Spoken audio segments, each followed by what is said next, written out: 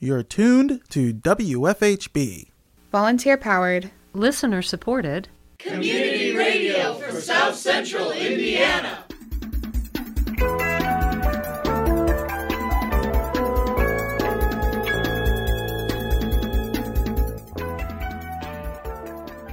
Good afternoon. Reporting remotely for WFHB, this is Cade Young. And I'm Todd Wicks. This is the WFHB local news for Tuesday, February 1st, 2022. Later in the program, we have the latest edition of A Few Minutes with the Mayor, a bi-weekly segment where we pose questions to Bloomington Mayor John Hamilton on community issues. More in the bottom half of tonight's program. Also coming up in the next half hour, we spoke with Executive Director of Visit Bloomington, Mike McAfee, about the upcoming Bloomington Music Expo, which happens this weekend. But first, your local headlines.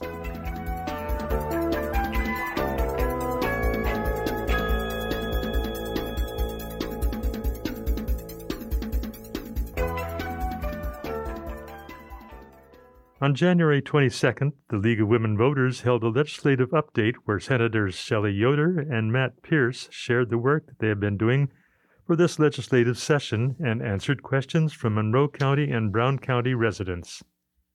Senator Matt Pierce gave a summary of how the legislative session has gone so far.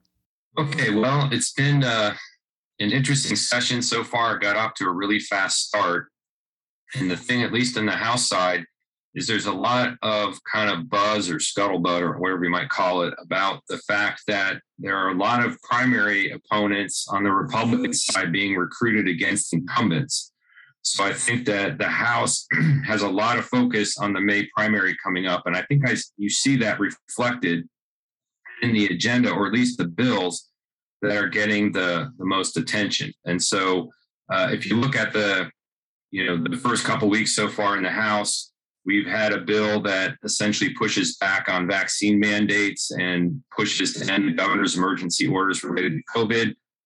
There's been a wing of the Republican base that obviously has been very angry about those emergency orders and vaccines in general. So it seems that the House Republicans want to be able to point to something they did to address those issues.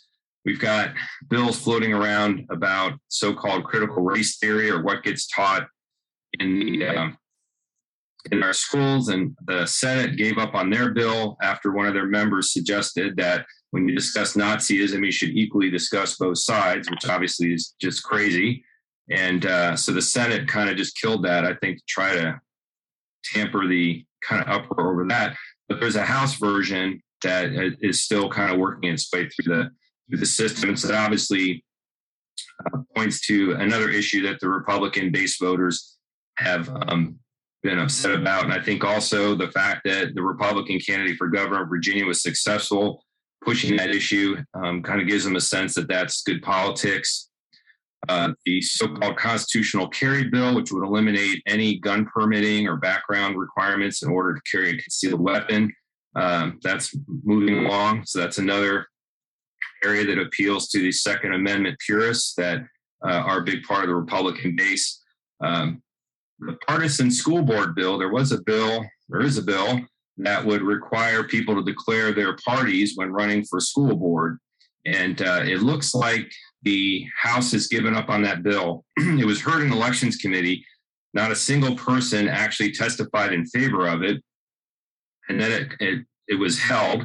And I anticipated there'd be perhaps some amendments in a vote in the next week, but it's just kind of disappeared. So I think that maybe the House Republicans have thought better of that bill based on the pushback on it. So that may well be dead, but nothing's ever really dead until the legislature adjourns. He also said that he has seen an attitude shift in the General Assembly where, quote, it seems to be all about rights and no responsibilities, unquote. So everyone is quick to quote the Constitution and all the rights they're given, but no one seems to want to admit that you have some responsibilities in a democratic society, that if you're going to have a functioning democratic society, we have to take on some responsibilities too. And we have to think about the impact of our individual actions on greater society. And you don't see that. There's a real antipathy to that. Senator Shelley Yoder gave a rundown on the bills she has been paying attention to thanks to the survey her district members filled out. I really say thank you to those who filled out the pre-session survey. And I wanted to give some feedback on some of the numbers on those surveys that we received and then legislation that I filed on your behalf.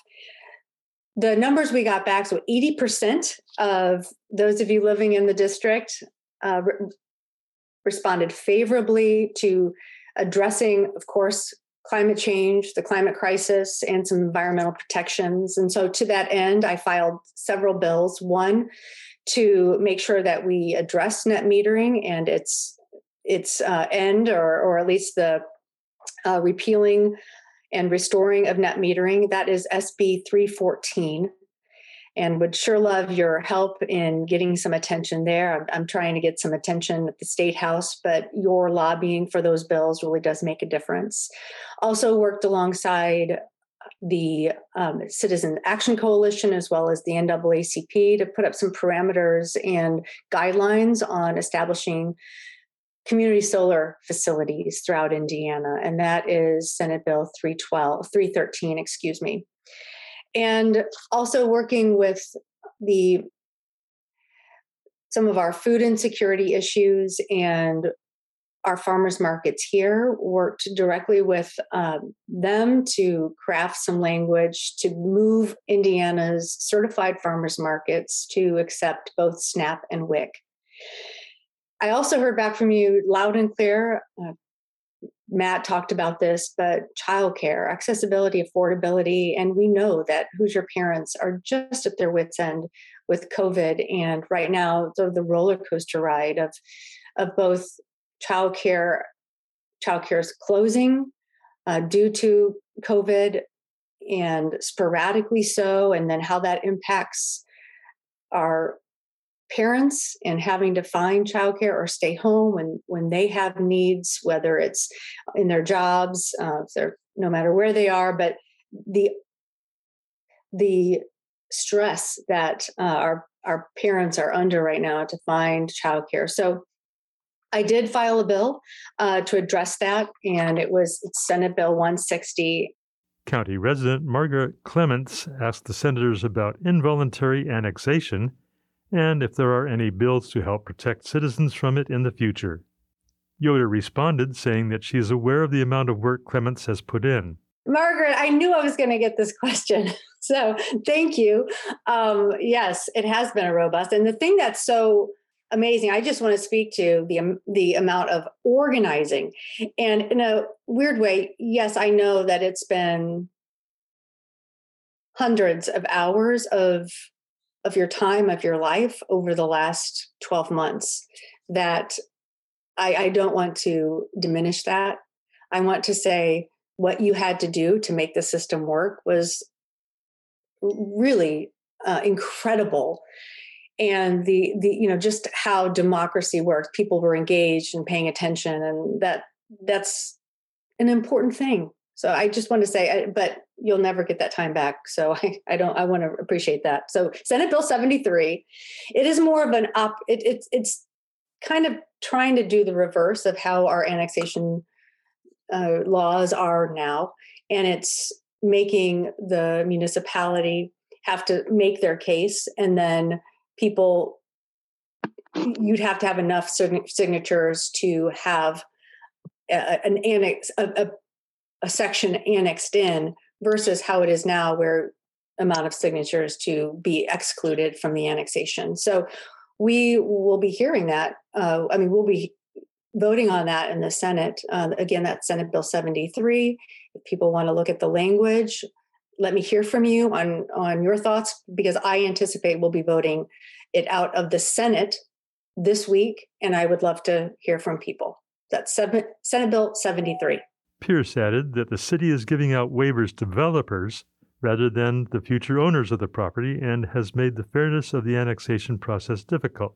I think that where this conflict really arises is when developers are putting together a subdivision. They'll do whatever they need to do to get the city to extend the sewer out to those areas. And they have the ability as the original landowners to do these waivers that run with the land. And then when people actually buy the property, move in, it's really not made clear to them that, oh, by the way, you're moving into an area that is going to get annexed, or at least you don't have the right to remonstrate against that if you sign these waivers. And so I think that's really the area that gets people frustrated, because when they want to remonstrate, then they're told like, well, somebody, years ago signed away your right that you didn't know about. People don't see that as actually being fair. And so we had the legislation that essentially put a time limit on those waivers. And as you know, the mayor thinks that is kind of a violation of an existing contract, which our Constitution doesn't allow. So that's probably going to end up getting litigated in court. And really, all these annexation laws, it's interesting because there's a big landmark case from South Bend where Granger was kind of fighting with South Bend about how things are going to get annexed and how that would happen. And so they passed a special law that only applied to that area. They had their own set of annexation rules. And the courts ended up saying that you can't do that. That's special legislation. So I think we'll just have to see whether that Senate bill comes over, but the trend is definitely to make it harder to annex. Resident Ann Hayden asked about the bill on solar net metering and what the senators think about the prospect of it being passed. Pierce said that he was not optimistic about individuals benefiting from the bill and that he thinks utility companies will see the most of the profits. I've really been pushing as much as I can in the legislature policies that really promote renewable energy and getting us to a zero carbon economy as quickly as possible.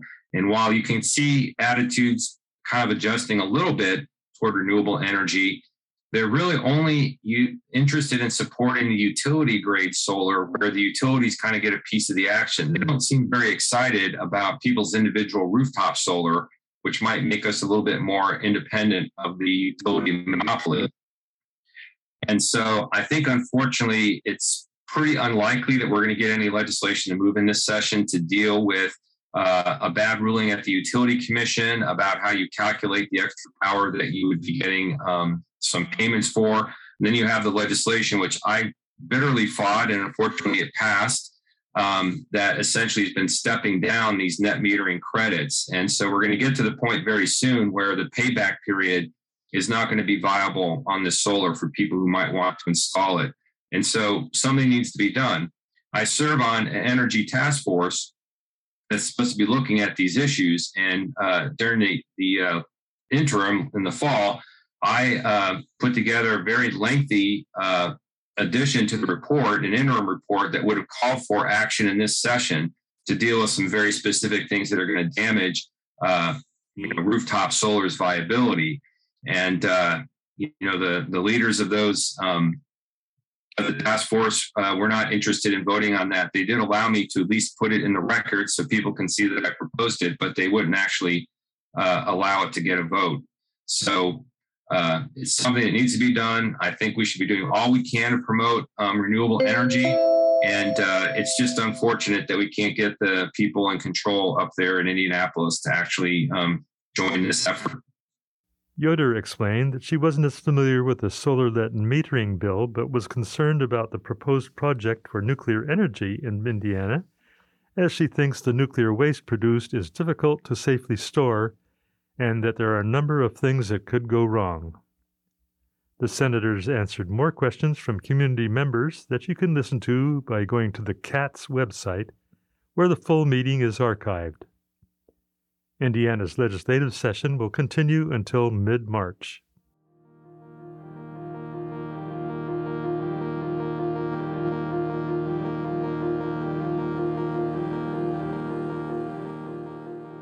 Up next, WFHB News Director Cade Young spoke with Executive Director of Visit Bloomington, Mike McAfee, about the upcoming Bloomington Music Expo happening this weekend. We turn now to Cade Young for more.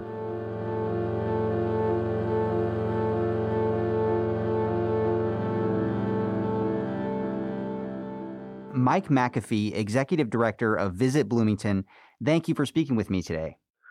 Thanks for having me, Cade. Thanks to WFHB, as always. Yeah, well, thank you for being here. The Bloomington Music Expo will take place on Saturday, February 5th at the Monroe Convention Center. So first off, Mike, would you just walk me through what people can expect from this weekend's event.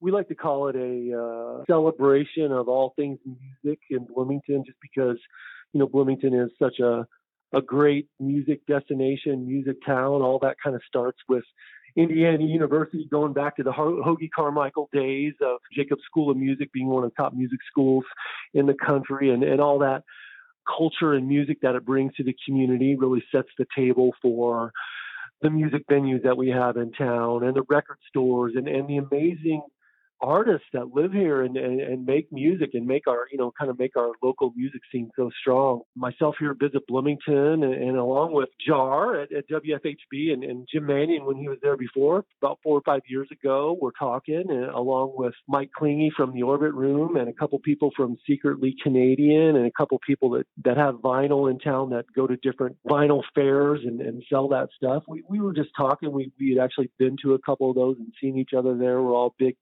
fans of vinyl and music and collectors and that type of thing.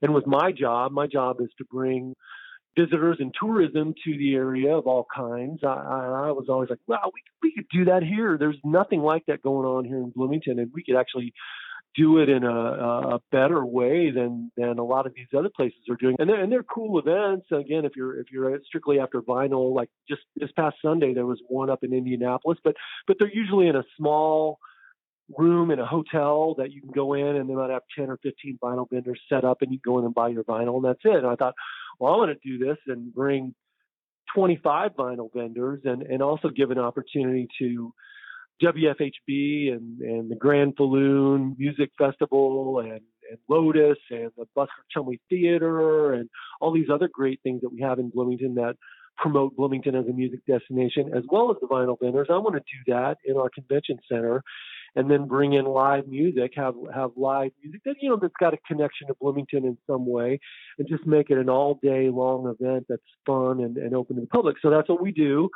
We really actually starting on Friday night, Friday, February 4th, there's going to be a DJ at the Orbit Room, actually, who's one of the vinyl vendors that'll be there on Saturday. He's coming up from the Louisville area, and he's going to be spinning records at the Orbit Room on Friday night. But then on Saturday morning, starting at 9 o'clock, the convention center opens, and from 9 to noon, there'll be DJs spinning music, which again will be Jar and a couple other DJs from WFHB will be there spinning records. But all the vinyl vendors will be in there open and selling their records. There'll be places like Bad Knees Tees will be there selling merchandise. There'll be several other vendors, like rock posters or T-shirts and different things like that. Just all kinds of artwork, and just different types of music merchandise that you can buy. Really headlined by the vinyl and the CDs and the tapes and everything that you can buy. So that goes on from basically 9 a.m. and it lasts all the way until 4 p.m. on really in one end of the convention center. But on the other end of the convention center, starting at noon, we've got 4 bands. The live DJs will stop spinning then, and then we've got 4 bands that are playing, starting with Kid Kazooie and the Ballroom Roustabouts, which is a family-oriented band. They play all kinds of music, but Kid Kazooie's a longtime Bloomington musician and very popular, has a great following. So there'll be a bunch of people that come out to see him, and he'll play a 45-minute set with his band. And then at 1 o'clock, we've got Craig Brenner, and he runs the Bloomington Boogie Woogie Music Festival. He's going to play a set. I mean, he's one of the best boogie woogie piano players in the world. He's got an international following, travels all over the world and plays boogie woogie music. And again, he runs that festival here. Actually, the Boogies will have a table there as well, promoting their festival coming up this summer. He'll play a 45-minute set of piano boogie woogie tunes, and then at 2 o'clock, Rhodiola, a great indie rock band here in Bloomington, led by Kate Long, who has been a long-time wonderful musician here in Bloomington. Her band Rhodiola is going to play a set. And then at 3 o'clock, Jason Wilbur, our headliner, who grew up here in Bloomington, learned how to play music here in Bloomington, was sneaking into the Bluebird and other places when he was a kid to jam with different people on stage as he was coming up. And obviously Jason went on to be John Prine's lead guitarist and toured with him for over 20 years all over the world and played in every prestigious venue from the Grand Ole Opry to Austin City Limits and just an incredible, I call him a genius songwriter and guitar player, is going to be our headliner, and that'll last until about 4:00, and that'll be the end of it. So everyone's invited, as long as you are vaccinated or can show you've received a negative COVID test in the last 48 hours, and you got to wear a mask. That's all ages, no matter who you are. You've got to be able to do that. Otherwise, we really ask you to respect everybody else and not come. So we want to keep it a real safe environment, and it's a little bit smaller this year as far as number of vendors and booths, because we just again wanted to keep things spread out and due to COVID, and just really be good about following all the COVID protocols. But it's free. It's free to get in this year, and should be a good time. This will be the third one. We did it in 2019 and 2020. We didn't do one last year in 2021, obviously due to the pandemic, but we really wanted to do it this year. In fact, I kind of taken it as a challenge that I wanted to do it and produce a safe event, and I'm feeling really good about that and confident. But we really do expect several hundred people, probably up to 1,000 people, to come through the event over the course of the day on Saturday, and it just should be a really fun, great event for people of all ages. And I know, if you're a big music collector, a big fan of music, you're going to walk out of there with a ton of music that is really affordable music that you've probably been looking for and have a hard time finding it. It'll be there on Saturday. I see. You touched on a lot of stuff I had here, so thank you for that. You checked off some boxes.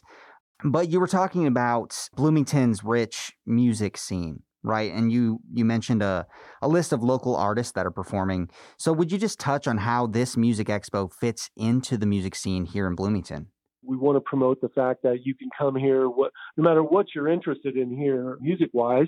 You can come here because of the university and the Jacobs School. You can see live performances year-round at the university, whether part of the Jacobs School or whatever it might be, as well as lots of people come in here and go to shows at the Busker Chumley Theater, the IU Auditorium. They'll both have booths at the event. People come here for the Bluebird all the time, and there's a great show at the Bluebird on Saturday night. The record stores, we've got 3 record stores in landlocked tracks and TDs, and just a great selection of that. So just something to offer here for any kind of music fan, and obviously with Secretly Canadian and a bunch of other smaller labels and Russian recording. There's so many bands that come through here and make records and things like that. We're just an incredible music destination, music town with a rich history of a music scene that just makes perfect sense to have an event like this. And my goal eventually is to expand this event from a Saturday to starting it on a Thursday or Friday and have some sort of music conference where musicians can come in and attend a conference or whoever it might be. Not really sure what the theme of that might be, but that's ultimately my goal, is to grow it into something like that. And again, just celebrate and share with more of the world why we're such a great music town. Right. Thank you for touching on that. And earlier, you were talking about your list of performers. One I found interesting was Tim Carroll, the former member of the Gizmos, a seminal punk rock band from Bloomington, will perform at an after party at the Orbit Room. So would you talk about that performance and what that will bring to the Music Expo? Shout out to the Orbit Room.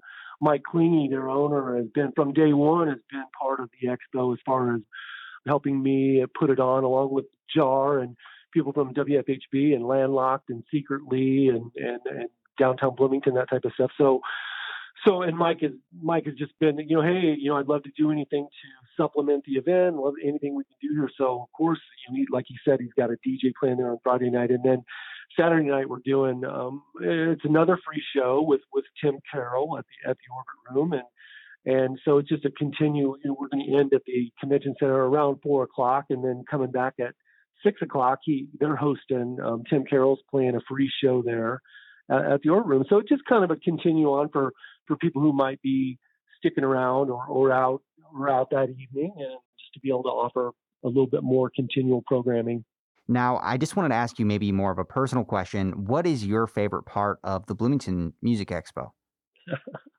Well, I'll tell you, I can't really pick between the live music lineup because everybody that's playing there is going to be fantastic, and if people have not seen them, they're going to just blow you away. But like I said, I'm a big vinyl collector. So my heart's going to be, not only is my heart going to be full from seeing those great musicians play, I'm also going to leave the room with about 25 records in my hand that I probably paid anywhere from $2 to $10 a piece for. I just know over the course of the day, I'll talk to my vendors and pick through their stuff and buy some stuff from them and that part. So I would say, again, the live music and just being able to pick rare vinyl and things that I really love are my favorite things about it. And just the fact that so many people in the music community and here come together and help us put it on and support it. I see. Well, Mike, this has been a joy. I want to give you the last word here, though. Is there anything else you would like to add before we part ways? If you want to know more information about it, it's bloomingtonmusicexpo.com. Starts at 9 a.m. It's free to everyone. Just again, make sure you look at our COVID policies, and we're really asking everybody to support those and help us with that when they come down. And we just wanted to make it a fun, safe event for everybody, and just come on down and enjoy Bloomington's music scene and support what we're doing. Everybody's invited. Well, Mike McAfee, Executive Director of Visit Bloomington, thank you for coming on to the WFHB Local News. All right, we'll see you on Saturday.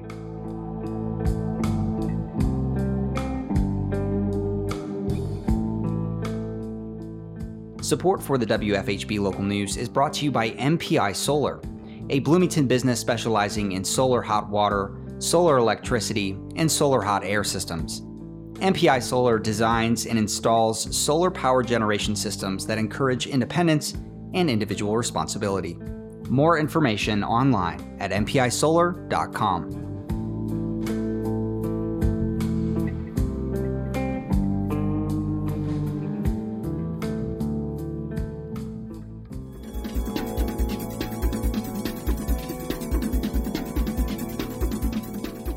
You've been listening to the WFHB Local News. Today's headlines were written by Noelle Herhusky Schneider in partnership with CATS, Community Access Television Services. Our theme music is provided by Mark Bingham and the Social Climbers. Engineer and executive producer is Cade Young. For WFHB, I'm Todd Wicks. And I'm Cade Young. Thanks for supporting Indiana's only volunteer-powered, listener-supported, independent daily news program. You can hear tonight's full broadcast online at wfhb.org. The WFHB Local News is also available as a podcast. Just search our call letters, WFHB, wherever you listen to your podcasts. Subscribe to never miss another local news program. Stay tuned for Planetary Radio, a program that explores our solar system and beyond. Coming up next on WFHB Community Radio.